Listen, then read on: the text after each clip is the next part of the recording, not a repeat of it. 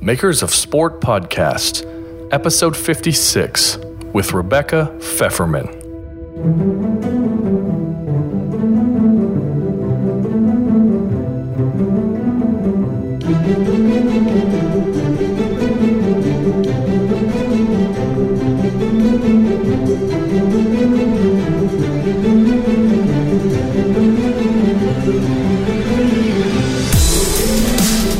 Hello and welcome to episode 56 of the Makers of Sport podcast.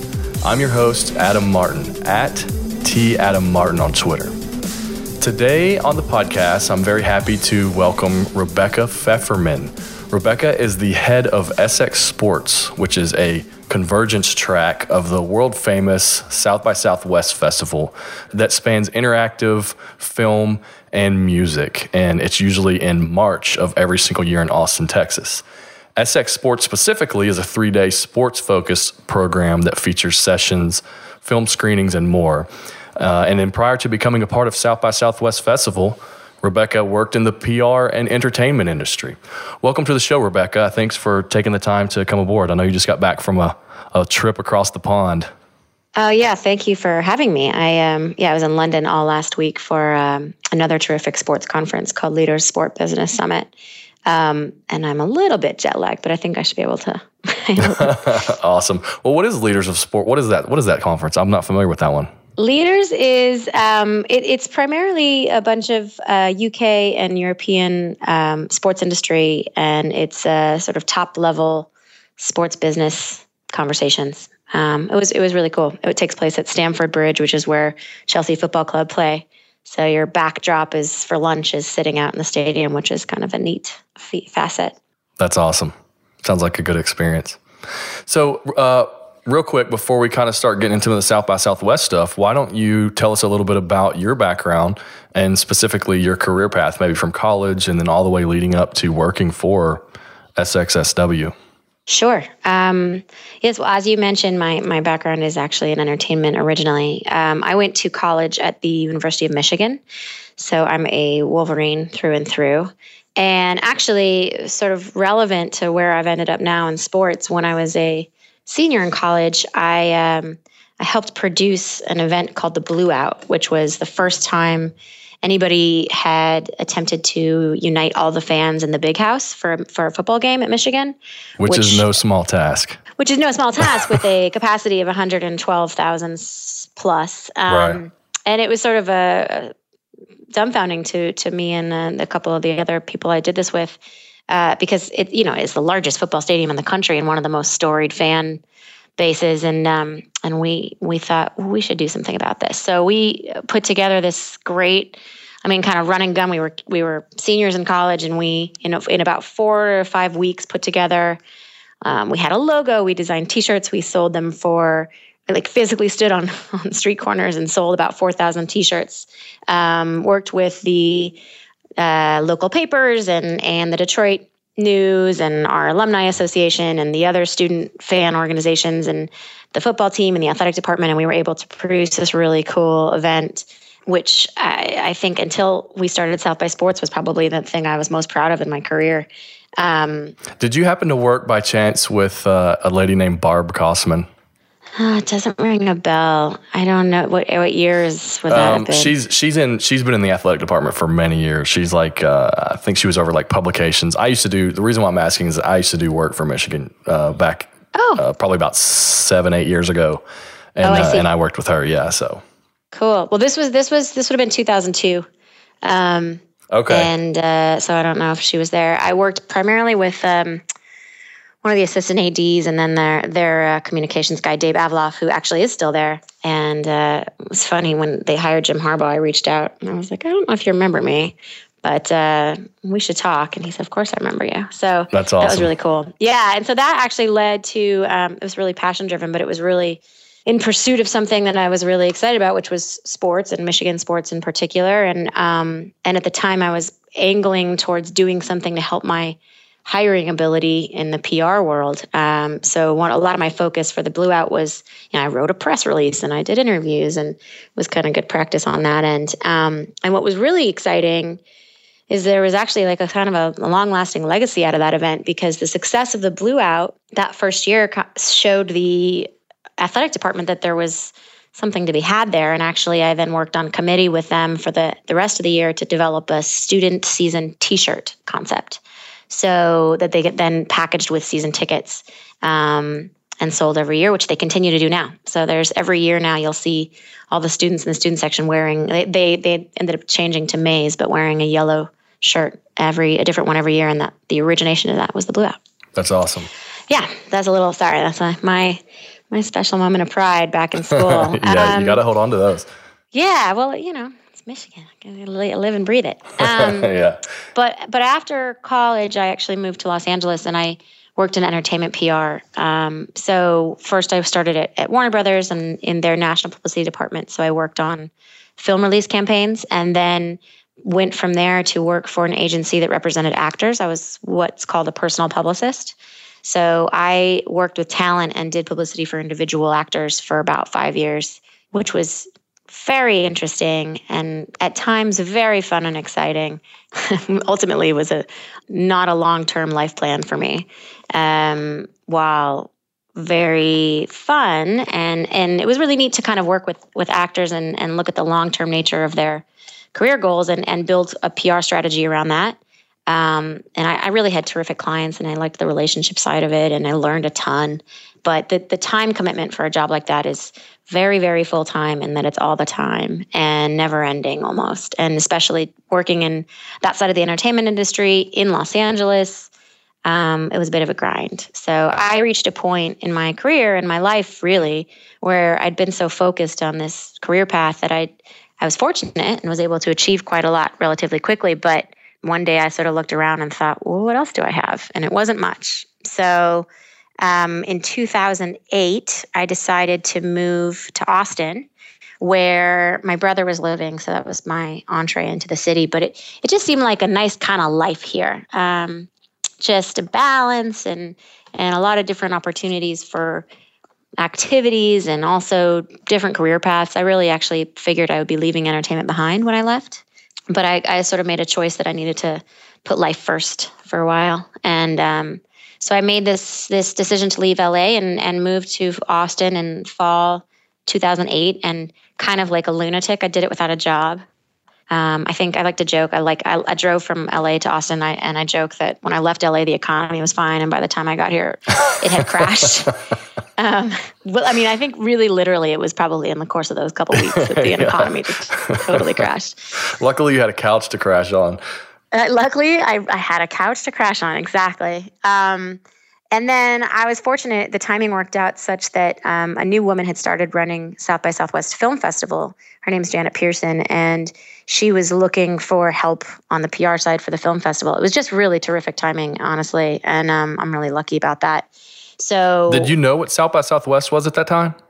I knew, yes and no. I mean, I think I had an awareness of it as a big music thing. I'd come the previous year for 24 hours with a client who had a film premiere, but I didn't really experience the festival. I'm not sure I knew there was a technology side to it. Right. But I knew it was a big game in town. That was kind of the extent of my understanding. And at the time, the film festival itself was more of a regional festival as opposed to what it's become now, which is a top tier premiere event, along the lines of Sundance and Toronto and Cannes. And right. It's a big player in the space. But at the time, it was more of a regional fest, so it wasn't as much on my radar from the talent side, where most of my clients were going to the bigger festivals regularly.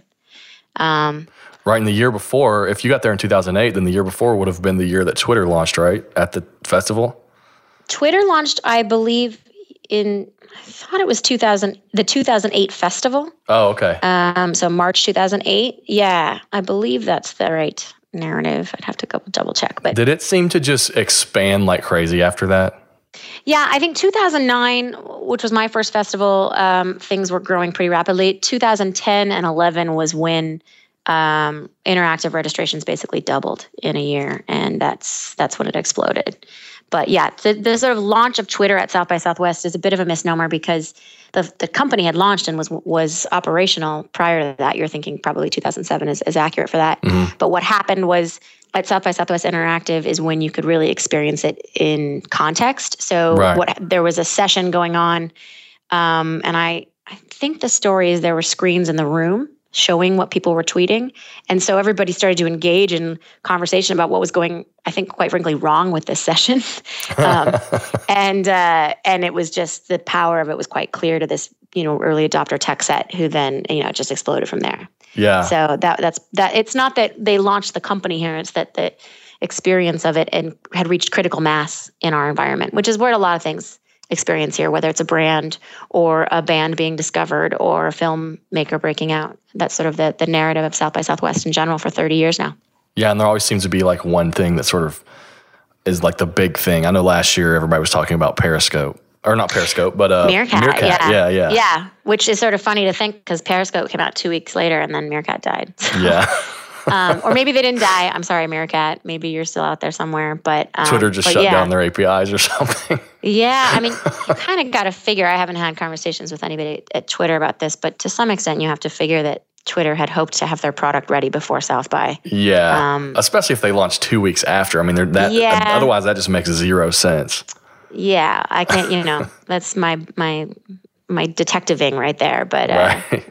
Who knows? Either way, they're doing just fine now. So, well, for people, we've kind of talked about it already, but for people that listen to the show, I do have some international listeners that work deep in the world of sports, and there's a lot of people that work deep in the world of sports, and they're sort of consumed with their day to day, whether they're at like a college athletic department or something like that. So they just live in that world so much. So can you just give like a rundown of what South by Southwest is in general, just for people that don't know?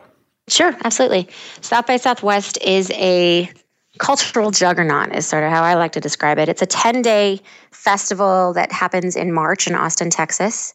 Its main focus is three-pronged. There's a music festival, there's a film festival, and there's a technology festival.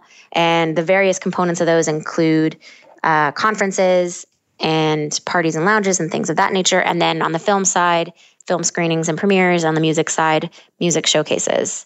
So the way that lays out, actually, the music is the first thing that existed back in 1987. It started as a music industry event. And when you think of music festivals, most people think of a fenced-in area, maybe 8 to 10 stages over the course of a weekend. South by Southwest is built as an industry showcase event. So what we actually have now is we have taken over all of downtown Austin, and we use about 100 music venues, and there are 2,000 bands playing over the course of 5 days. So it's a huge experience for discovery, and you'd see breaking acts and huge acts in small venues, or it's just this sort of nonstop cacophony of new and exciting music. So the Music Fest is at our heart. And then there's a corresponding conference with that, sort of an affiliated trade show with the whole event. The 10-day footprint begins with the first 5 days is the interactive event and the film conference. So those were both started in 1994, about 7 years after music began. And the interactive conference at this stage, as we mentioned before, is pretty significant and large and a kind of a must attend for anybody who's a creative, digitally minded person. And it's 5 days of panels. I think last year they had about 1,000 panels. It should be about that or a little bit smaller this year. And then the film festival part, if you were to pluck it out and take it on its own, it would be equivalent to any major film festival top tier event. So they play over the course of 9 days, they play about 150 feature films, about 110 short films. And so what you really get with all of those things together is this unparalleled mix of creative industries and people all in the same environment here in Austin, Texas in March, learning from each other, discovering each other, collaborating, connecting in ways that they might never have otherwise because they wouldn't have found each other being from disparate industries. But that's kind of the magic sauce of South by Southwest in general. Yeah, and I definitely love that part of it because it seems like with the way that the internet is now, we live in a time where different creative disciplines are sort of meshing together. And I guess maybe an example would be like, for me, I'm a designer and I listen to a lot of design podcasts, but some of my favorite podcasts or interviews to read are interviews that are creative people that are in a completely different discipline. So I listen to an interview with like Robert Rodriguez or somebody like that. And, sure. and I think South by Southwest is this place where that sort of serendipitously happened over the last, 10, 20 years. That's exactly right. And that's one of the reasons why now that we've started the sports track, it's a really cool opportunity for sports industry to have access to all these other disciplines and all of our other attendees to come check out sports tracks, because there's an opportunity for them to learn from experiences that the sports industry are presenting, but also they are showing up because they're engaged fans and consumers of sport, or they're an athlete themselves, or they have a kid who plays sports. And so they get to experience this sports-focused content when they're showing up at a music festival or a film festival. So it's sort of everybody gets the best of both worlds. Right. And I definitely want to do a little bit of a deeper dive on that. I do want to say I attended South by Southwest, and I think it was 2012. And I mean, I had a blast. It was one of those things that, I had heard about it, and then, I heard about it as a music festival, honestly. And then I just didn't even think about it as an interactive festival. And then, sort of like after Twitter took off, you started seeing people at the thing and all these hashtags and whatever. And you're like, maybe I should go to this thing. Mm-hmm. And so I went down, had a blast. I personally, just because of my discipline, went to a lot of events that were more design related. But I do remember seeing some things that were sports content even back then. So when did you guys decide to sort of, I know it's kind of 3 years ago, but what was it sort of that drove you to just break that off into its own world?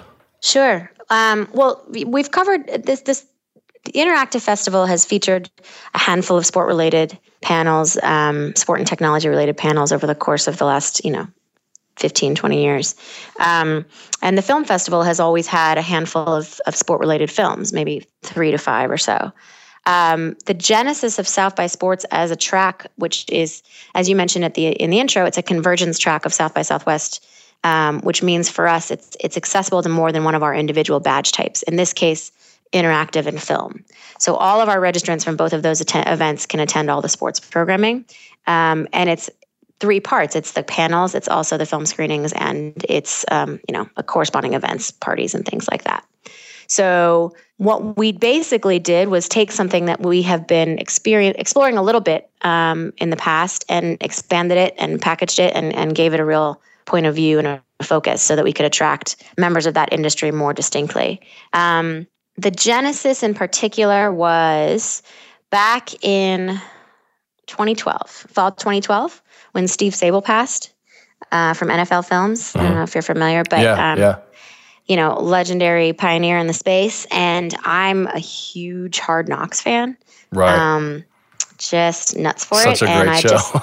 It's like, there's nothing better. Yeah. And so at the time I just thought, oh my gosh. And, I was still working with the film festival. I've been doing their PR and that had sort of evolved into a programming role over a number of years.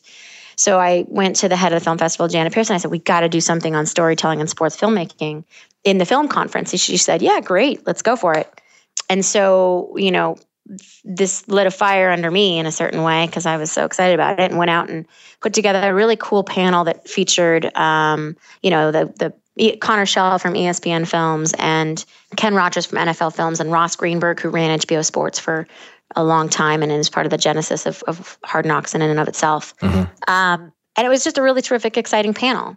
And following that, one of the people I'd reached out to participate, who ended up being unavailable, but we stayed in touch, was a guy named Mike Tolan from Mandalay Sports. Mike's been a really successful film producer for a number of years, and now he's working for with Peter Guber and running his sports content company called Mandalay Sports Entertainment. And Mike said, there's so much more going on in the sports and entertainment and technology world, and there's more to be done here. And I was like, you're right. You're absolutely right. And so I came back to the powers that be here, and along with my colleague Andrew McNeil, who's from the interactive side originally and is also quite passionate about sports, we sort of developed this concept for the 3-day South by Sports track. And they said, okay, go for it. Why not? Let's see what happens. And so we launched the first South by Sports October 1st, actually, 2013 was when we announced that we were doing it for the 2014 festival. And we were fortunate enough to have secured Bill Simmons to speak at our inaugural event. And we were able to launch with his illustrious name attached, which gave us a real validity to the sports industry pretty immediately. And it was kind of go time from there. Yeah, and well, I think one of the things with Bill Simmons, if I could just interject there, that's so interesting about him and that people love about him is that he sort of has the almost like the techie startup story, of this guy that sort of created this site and it sort of blew up, and then he got involved with like ESPN and all these other companies. Now was he behind 30 for 30? Didn't he have something to do with that? Absolutely. He worked. He was a big part of that. And this was like the prime time. Yeah, prime time. I mean, and the other thing was that he's also really well known for his cultural fare and his passion for movies and culture. And Grantland, as a site, was built as a sports and culture site. So he kind of was just right in the wheelhouse of what we were trying to explore here, and it made perfect sense. And we were very, very lucky. He agreed to participate and join us. And he was speaking with Nate Silver from 538, which is was a great appeal to put those two together for our tech audience and our culture audience and the sports audience. So we were lucky. We were very, very fortunate that first year. Now, can you kind of give us a rundown of, do you know yet what films have been accepted for this upcoming year that maybe we can look forward to? Films? No, not yet. The film festival is still accepting films until November 3rd, actually. So if anyone out there has a sport-related feature or short they want to submit, you've got till November 3rd to get it in. But those go through the traditional film festival programming process, and the film festival programmers take a look and decide what they're going to program for their whole lineup. And then we take a look at, of that, things that are sport-related, what makes sense to call as part of South by Sports, the track. Okay. So we won't know that until, I would say, end of January, probably like early Feb. So how often are there a lot of sports films that are entered every year anyhow? Like I guess my question is, what if no sports films are entered in the film track or get approved by the film track, and you guys are like, there's no sports films when you look through the already approved? Well, it doesn't. It's not quite that linear. I mean, I think we do work with them. So, okay. But they would, as I mentioned before, South by Sports existed as a track. They were already pretty regularly playing, 3 to 5 sport films a year. So that there is a consistency to that. Those tend to be made and submitted, largely in the documentary space. Right. But we look for a mix, and actually, the film side is actually where we get a little playful with our definition of sport. So this was another Janet Pearson great idea, actually, 2 years ago. There was a documentary that was submitted called Wicker Kittens, which was about competitive jigsaw puzzling. And we went ahead and called that a South by Sports movie because on its head, obviously that sounds super silly, but it's a competition, and there's this drive to win and pursuit for perfection. And there's a training element to it. And it was like, why not? Let's push it a little bit. So what you find with our South by Sports film program is that it ends up being a really cool mix of complements in theme, and it's not necessarily what you would think of as always a straight ahead sports doc, Right. Although you mentioned 30 for 30 and Simmons last year, we were fortunate to premiere the first Grantland feature, which was on Serge Ibaka. Mm-hmm. And we were able to premiere that through the film festival and make that part of South by Sports. And it was just sort of this perfect match. And the filmmaking was beautiful. I mean, the thing is, when I mentioned that it goes through the film festival the process is, they have a very high discerning level of taste. And so just because something is about an interesting sports figure, if the filmmaking isn't there, or, there isn't something of standout caliber that makes it a South by Southwest movie and first, then it won't work anyway. So, well, and I think the 30 for 30 documentaries have really sort of brought that whole storytelling to the forefront where, completely. It's almost, honestly for me, I'm more interested nowadays, it seems like, in the culture and things around sport than actually like what's happening on the field. Yeah. Well, I mean, they're sort of inextricable right now. And that's a lot of what we try to cover in our panel programming. And I think we're one of the few sports events that is discussing that sort of in person, because it's not just how sports and technology intersect, but also the way that sport unites us as humanity, and what kind of impact it has on our culture, and what kind of impact on sport our culture has on it. And so we like the chance to play around with that within our panel programming as well. Yeah, no doubt. And I think that that's something that just the general public are starting to notice more as well. I know for me personally, the Makers of Sport is a side project for me. It's kind of a fun thing just to get to meet people and talk about things that I'm interested in. But my day-to-day is a design company working in the sports vertical. And our motto is sports transcend and unify culture, and that they connect generations. So it's sort of, that's the why of my company, is really why I love this idea with South by Sports so much, because that's really almost like your core, is like connecting sport and culture. Exactly. You nailed it. So let's steal that. So let's talk a little bit about, you mentioned panels, and one thing that you guys do very well are panels in all sectors of the different niches that happen to be at South by Southwest. I know that you've done a lot of panels with like popular athletes and media personalities in the sports business. I know last year Ronda Rousey was a popular one, and Dana White. Yeah. And then you had another one with Charles Barkley last year. How have the athletes and maybe some of the famous media personalities embraced that side of your conference, South by Sports? They've been really, really supportive and eager, and it's a testament to the brand of South by Southwest and the power of the platform that's been built for the last 30 years by all the other components. We are really fortunate. South by Southwest as a cultural and technological destination is so strong that people have been really, really open to the opportunity to discuss sport here, because it's access to a completely different audience that they might not normally have at traditional sports conferences, or if it's just a consumer-facing event. A lot of what we do is designed as industry first. So, for example, we don't sell tickets to our panels or to our trade show. You have to have a badge. It's a registration-based system. Mm-hmm. So, whereas with film screenings or music showcases, badges get in first, but then if there's still capacity, we will end up selling single tickets to an individual who wants to attend. But we believe that the core of what South by Southwest is about is really our conference learning opportunities and the networking that comes with that, and as well as our trade show where there's a lot of business being done.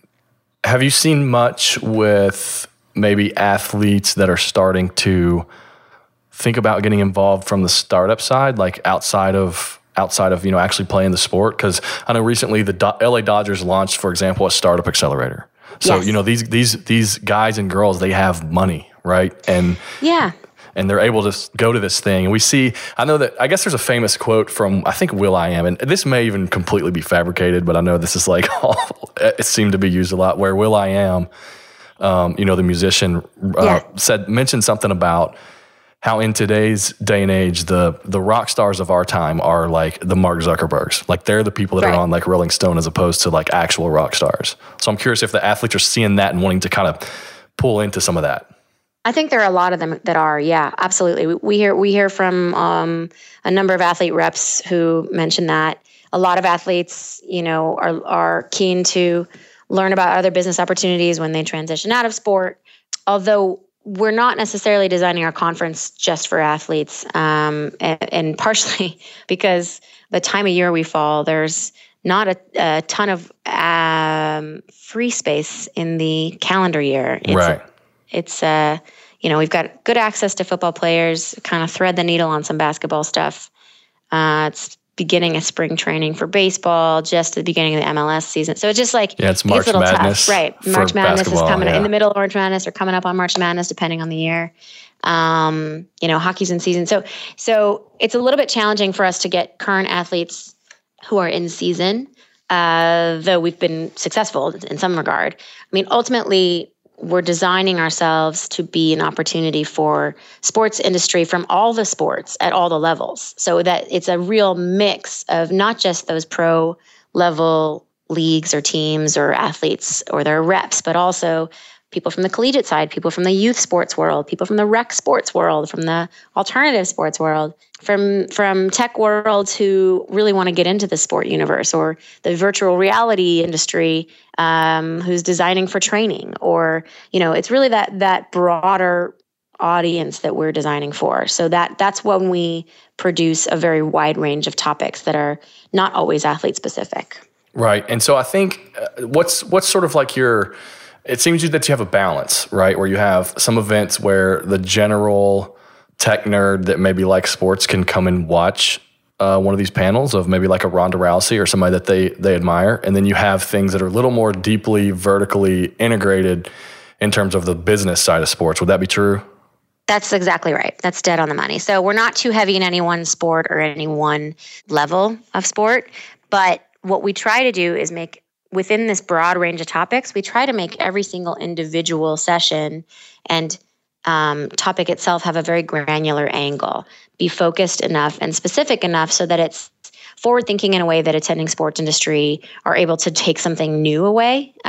People who are attending a lot of sports events and reading the sports news all the time are going to be looking for new content. They're not going to be looking to hear the same old thing. And alternately, speaking to that attendee who's here for interactive or film and maybe not sports primarily, there still may be a business application for them to take away that they can apply, whether it's coaching through lines and how they work with their team in their company, or if it's a data and analysis technique or a marketing strategy, they can take that away and apply that to their own business, even if it's not sport related. And then ultimately, we're creating an opportunity for the engaged sports fan who's attending South by Southwest to see somebody they like Charles Barkley, and hit that nostalgia factor. One example I always give, which I think is a really, really hit the nail on the head for us last year, was a session called "Can MLB Data Solve Arm Injuries in Youth Pitchers?" Mm-hmm. So very niche, very specific. However, extremely relevant to the future of baseball on the whole. So it's forward thinking in that regard.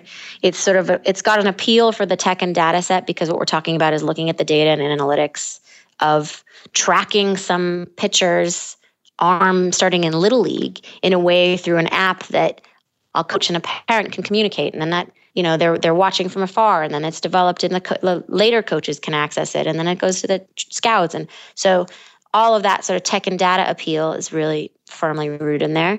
And then the last part is that maybe there's somebody whose kid plays baseball and they're going to show up and attend because they want to know how to protect their kid's health. So it's a really unusual mix of people in the room there that then dynamic, allowing for that very specific topic to have a very broad application. Yeah. And I think, when you talk about coaching, I know that last year or maybe the year before, there was a talk called Innovation in Big Time College Football, and Cliff Kingsbury of Texas Tech was there.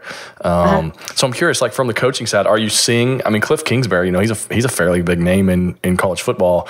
Are you seeing coaches that are kind of becoming interested in this world? Absolutely. And actually that was our first year, that 2014 event, we had Cliff Kingsbury here. And this year we were fortunate to have Art Briles, and he was on a session with a coach named Kevin Kelly. Are you familiar with him? He's a high school coach in Arkansas at Pulaski Academy. I do not know. He's the coach who never punts. I know Kevin Kelly, the founder of Wired. Oh yeah, different Kevin Kelly. Well, Coach Kelly is famous for he never punts.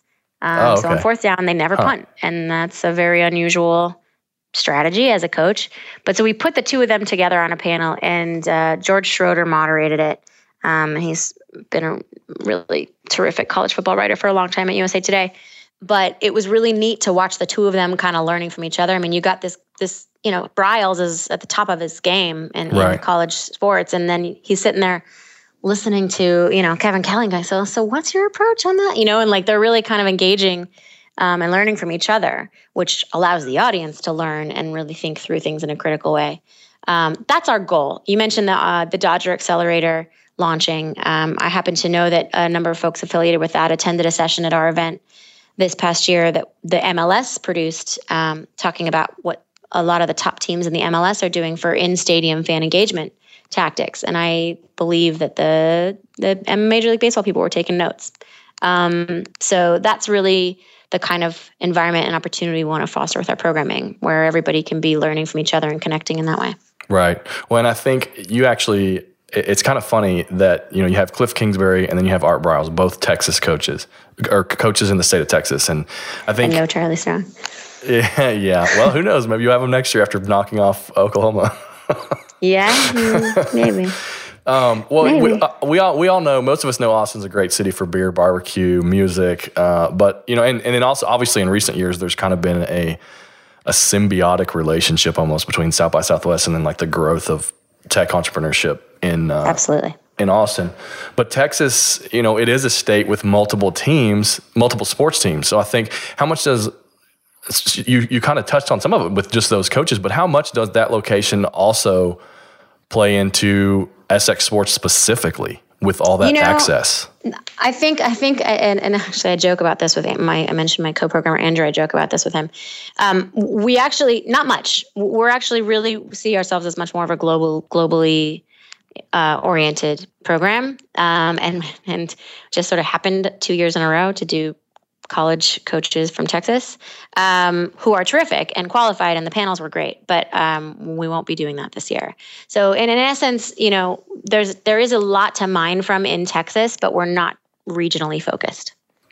Now, is there still a very heavy tech sort of, I don't know, I guess for lack of a better word, bias in a lot of these things? Like, you're not bringing in people from like the CFP playoff committee?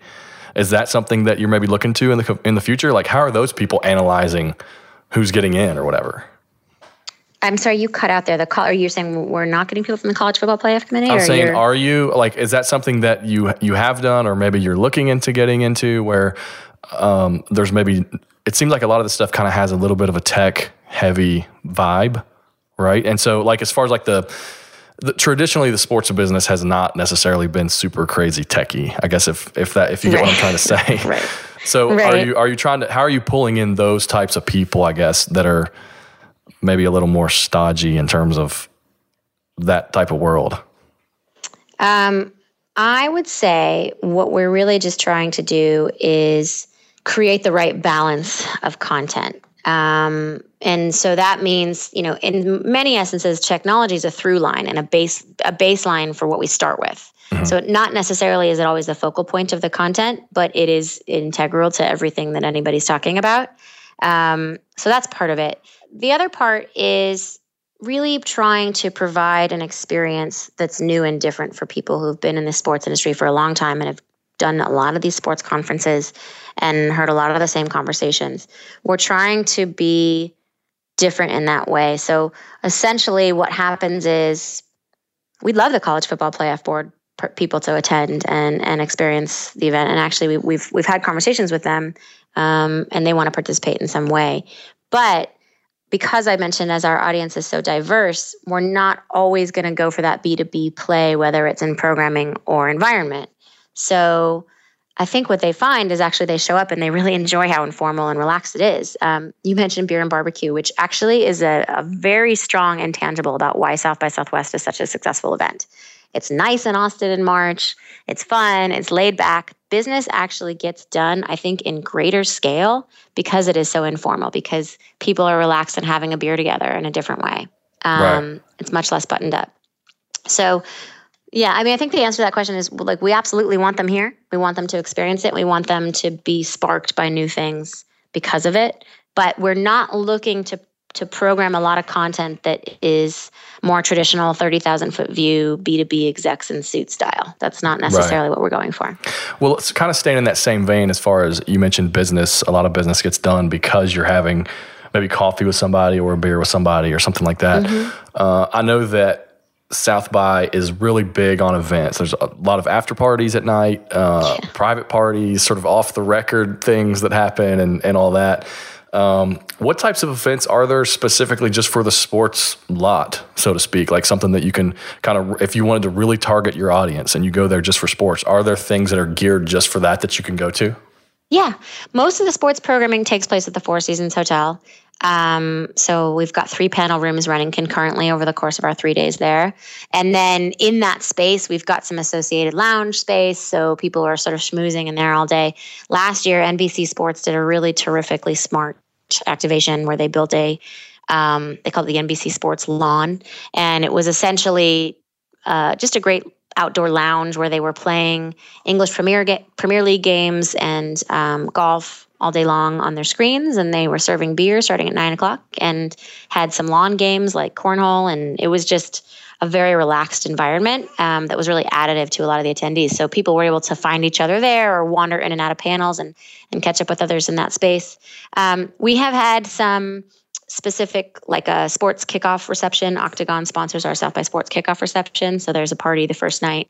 A number of things like that. They'll vary year to year, depending on who we partner with on the brand side. But there will be a fair number of those kinds of networking opportunities just to connect with sports industry. Yeah.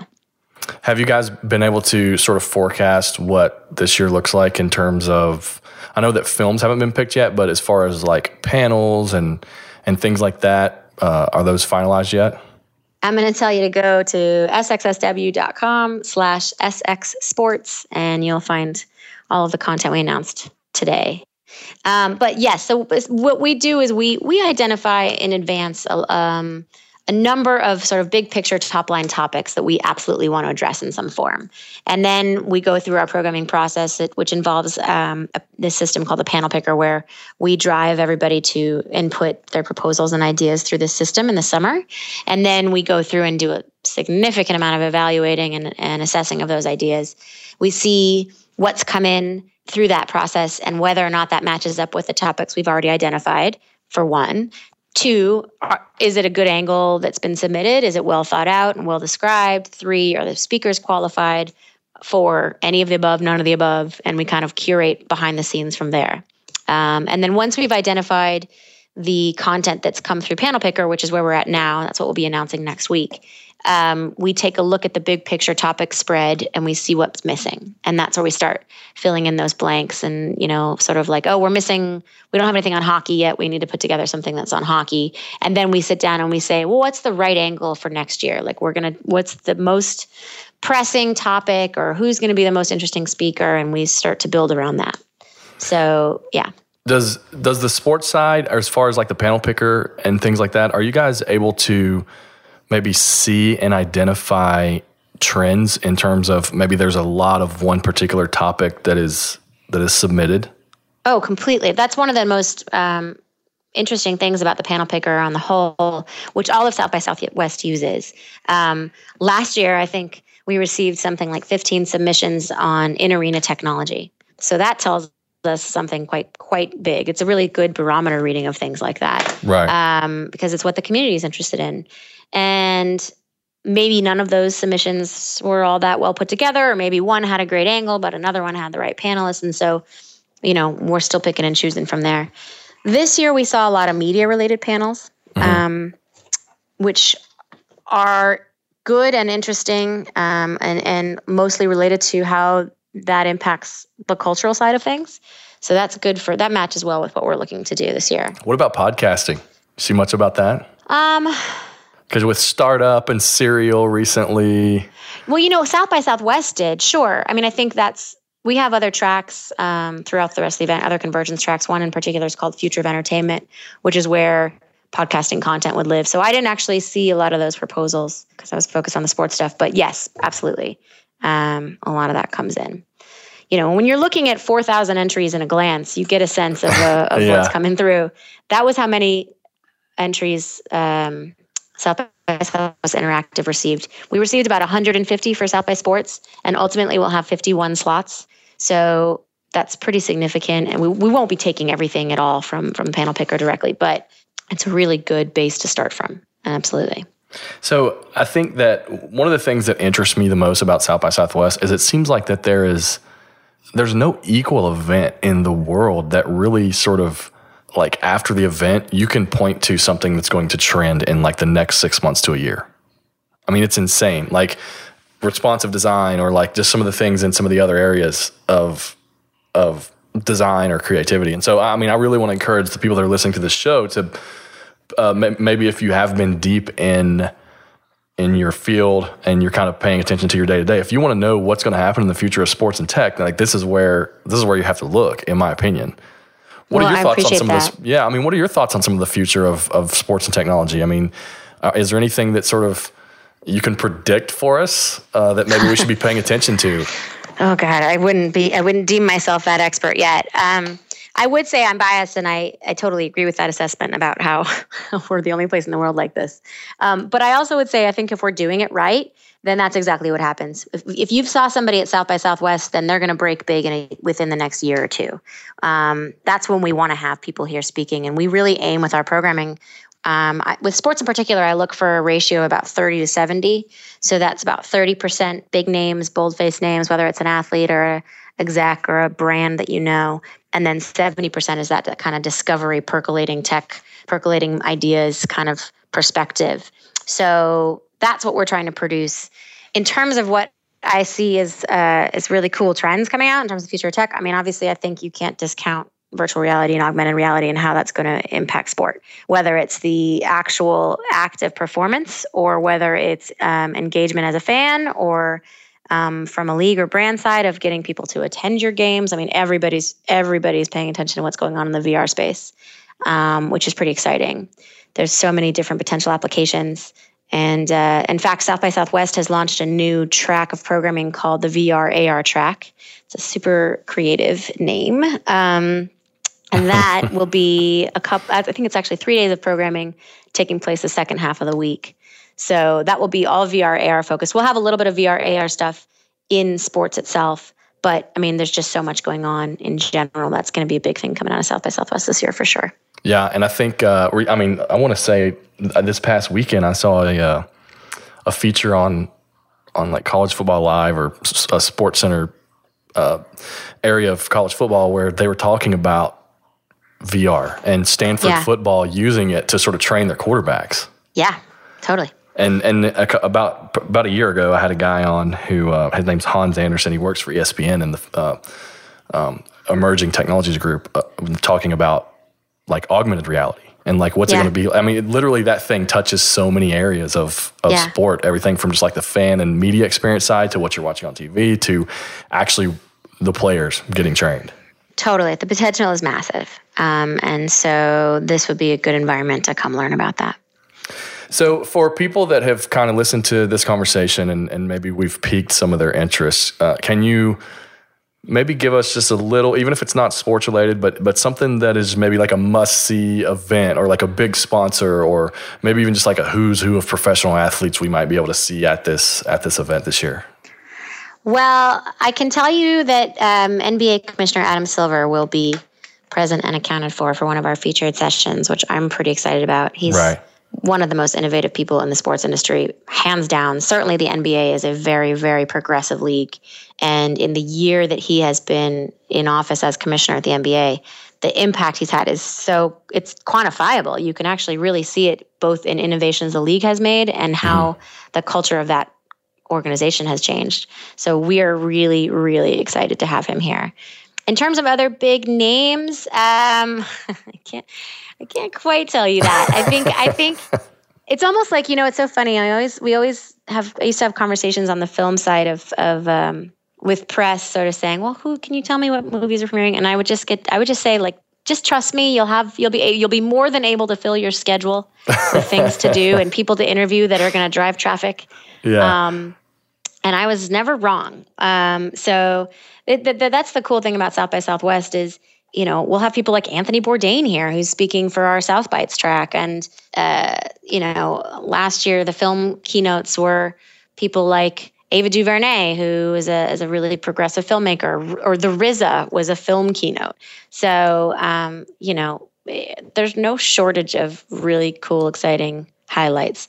It's a little early for me to run through any of them. Cool. But yeah, by the end of the year, you should, you will definitely, if you're not already attending, you'll have a big fear of missing out. Very cool. And now you have sort of a registration, a kind of stair step thing, right? Yeah. Yeah, we have sort of, so to attend South by Southwest, you need a badge, as I mentioned earlier. And to attend sports programming, since it's convergence, you can attend with a number of different badge types, either a film badge or an interactive badge, or you can get a badge that's it's called gold or platinum. Gold and platinum are just kind of combo badges. They're not priority access or anything. So if you have gold, you get into both film and interactive. And if you have platinum, you get into music, film, and interactive. I would recommend people buy the badge that will fulfill their other interests as well. So if people are interested in seeing more movies than just the sport-related movies, then you should get a film badge. If you're interested in hearing a lot more tech-related talks, you could get an interactive badge. If you want both, go for gold. If you plan to stay past Tuesday, then you'd want a platinum badge to get access to music. But if you're only coming in for sports Friday, Saturday, Sunday, a platinum badge is not not necessarily worth your energy since no music programming begins till Monday. Gotcha. And then, there's like a early bird registration deadlines. So if you buy before October 23rd, that's the next registration deadline. If you just go to the website, sxsw.com/attend, it's got sort of a list there of the pricing and comparison between the different badge types and what those get you. Cool. Now, are there any, being an Austin resident, right, and then being someone that's involved with South by, it can be, just for somebody that's going down for the first time, a little overwhelming. Because I think when I went down, it was just, I was blown away at how big it was. Do you have any tips? I have heard that. Is there anything that's like, go do this, make sure you don't miss this thing, or anything like that? That's the cool thing about South by is like you can have a schedule of can't miss things, and then you might miss them all and have the best possible time. So the best advice I can give is try to stay in close proximity to downtown Austin, whether it's at a hotel or private rental like an Airbnb or something. There is Uber and Lyft and great transportation and bike share and car-to-go options now in town, but it's just the scale of South by Southwest is something.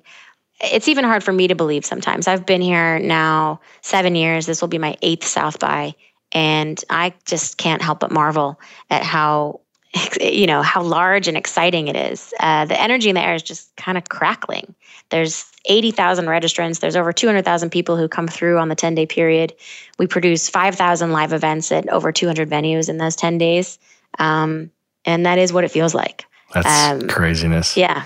And I'm sure it just gets even bigger every year. I mean, it does get bigger. Yeah. I mean, I think we had some really explosive growth for a number of years. I think we're at a point now where the city of Austin hotels and sort of venue space is sort of keeping us at a certain size, which is a good thing because you can't exponentially grow forever. That's just unmanageable. Yeah. So we're really, one of the reasons I think I mentioned earlier that Interactive would have fewer sessions this year is because we want to really emphasize quality over quantity in what we're producing, the official stuff we're producing. We're still producing a lot. You'll never be able to attend everything or see everything or hear everything or see everybody, but just try to come with a good attitude and open attitude and let the event take you where it will, because that's the best way to go about it. It's that unexpected. That's what people really find here. Yeah, definitely. Now you guys have kind of expanded, just not necessarily SX Sports, but South by in general. You guys are doing something in Vegas now. What is it, like a venture capital event or something? Yeah, we have a few different, so we call them our family of events. So a few years ago, we started a conference called South by Southwest V2V in Las Vegas in the summertime, which was meant to be sort of, it's a 3 or 4 days. I think it was 4 this year, previously 3. Startup and entrepreneurial focused. So a much sort of smaller event. We also have a eco conference called South by Southwest Eco that just wrapped up. It happened last week, which is looking at sustainable design and intelligent sort of future of design and sustainability issues. And then we have an education conference called South by Southwest EDU. That takes place the 4 days preceding South by Southwest in March, which is a fantastic event as well. Gotcha. So yeah, we got a lot going on here. Yeah, no doubt. It's something for everybody. Yeah. So just kind of wrapping up here, where can listeners follow you online? And then maybe if they wanted to get straight to South by Sports. Okay. I'm online. I'm on Twitter at RebFef, which is just the first 3 letters of my first and last name, REBFEF. And then there's also the South by Southwest handle at SXSW. The South by Sports website is sxsw.com/SXSports. Pretty simple there. Awesome. Well, I appreciate your time for coming on. And like I mentioned, thank you for having me. Yeah, no problem. And like I mentioned in our conversation a couple weeks ago, I'm super excited about that you guys are doing this. I mean, I think it's a great time to be working in sports, the intersection of sports and technology. And I'm excited to see where this thing goes. Thank you. I hope we don't disappoint. I hope we produce something you want to see. All right. Well, thanks again, Rebecca. I appreciate it. Thanks, Adam.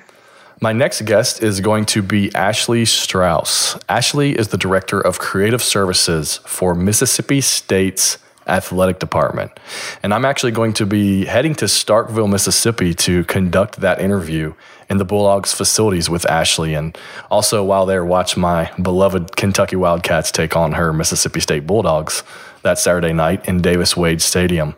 Ashley and I have actually been talking about maybe trying to do something a little different. I don't know, maybe we'll Periscope the interview or give a little bit of a tour of the facilities. In the meantime, you can follow Ashley at Ashley Strauss, Strauss. Big thanks again to Rebecca Pfefferman for coming aboard the podcast today and giving us some information on Essex Sports. I am heading down there this year and am extremely excited to be going for my second time. So if you are also going, then be sure to let me know, and maybe we'll kind of get together for a tweet up or Makers of Sport impromptu event and kind of hang out. I do recommend that even if you don't go, that you go to SoundCloud and search for South by Southwest, SXSW, and then they actually have some of their talks from the previous years of Essex Sports on SoundCloud that you can listen to for free. Actually, you can get there if you just go to soundcloud.com/makersofsport and then look at some of my favorites. You'll see some of the talks from there, including the Cliff Kingsbury one that we were talking about earlier. Also, as Rebecca mentioned, follow her on Twitter at RebFeff, REBFEF. And to find out more about the conference, head over to sxsw.com/Essex Sports. Also, please be sure to head over to makersofsport.com/episodes to hear more from these guests, including Rebecca and previous guests, and also where the halftime shows are at. In those, it's a 20-minute show that's on the off weeks of interviews where I discuss entrepreneurship, freelance, and more in the sports vertical. Also, please be sure to go sign up for the weekly newsletter, Weekend Reads. Actually, Rebecca mentioned coaching earlier, coaching and leadership, and this week's topic was about coaching, creative direction, and credit, where I sort of discuss how those three sort of intersect. Anyway, every week I write a newsletter, share the things that I'm reading, things that I find inspiring or interesting, and then also, just like the article I just mentioned, I'll write things like that and then release info about upcoming guests. And then also I send this podcast show notes delivered right to your inbox. So if there's any links or anything that you want to kind of follow up on from the podcast, something that we talked about, those will be there as well. You can go there by going to signing up at makersofsport.com/email.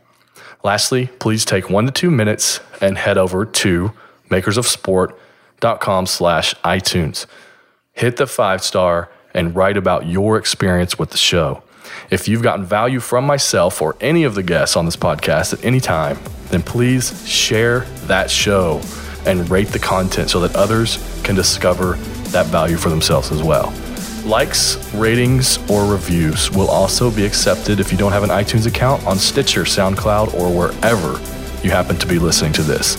Liking, sharing, and rating the show really do help the show, guys. I don't sell ads on this show. It's all about providing valuable content for free, and getting more people to discover that content helps the show for sure. I'm at T. Adam Martin on Twitter. The show is at Makers of Sport. Until next time, have a good week.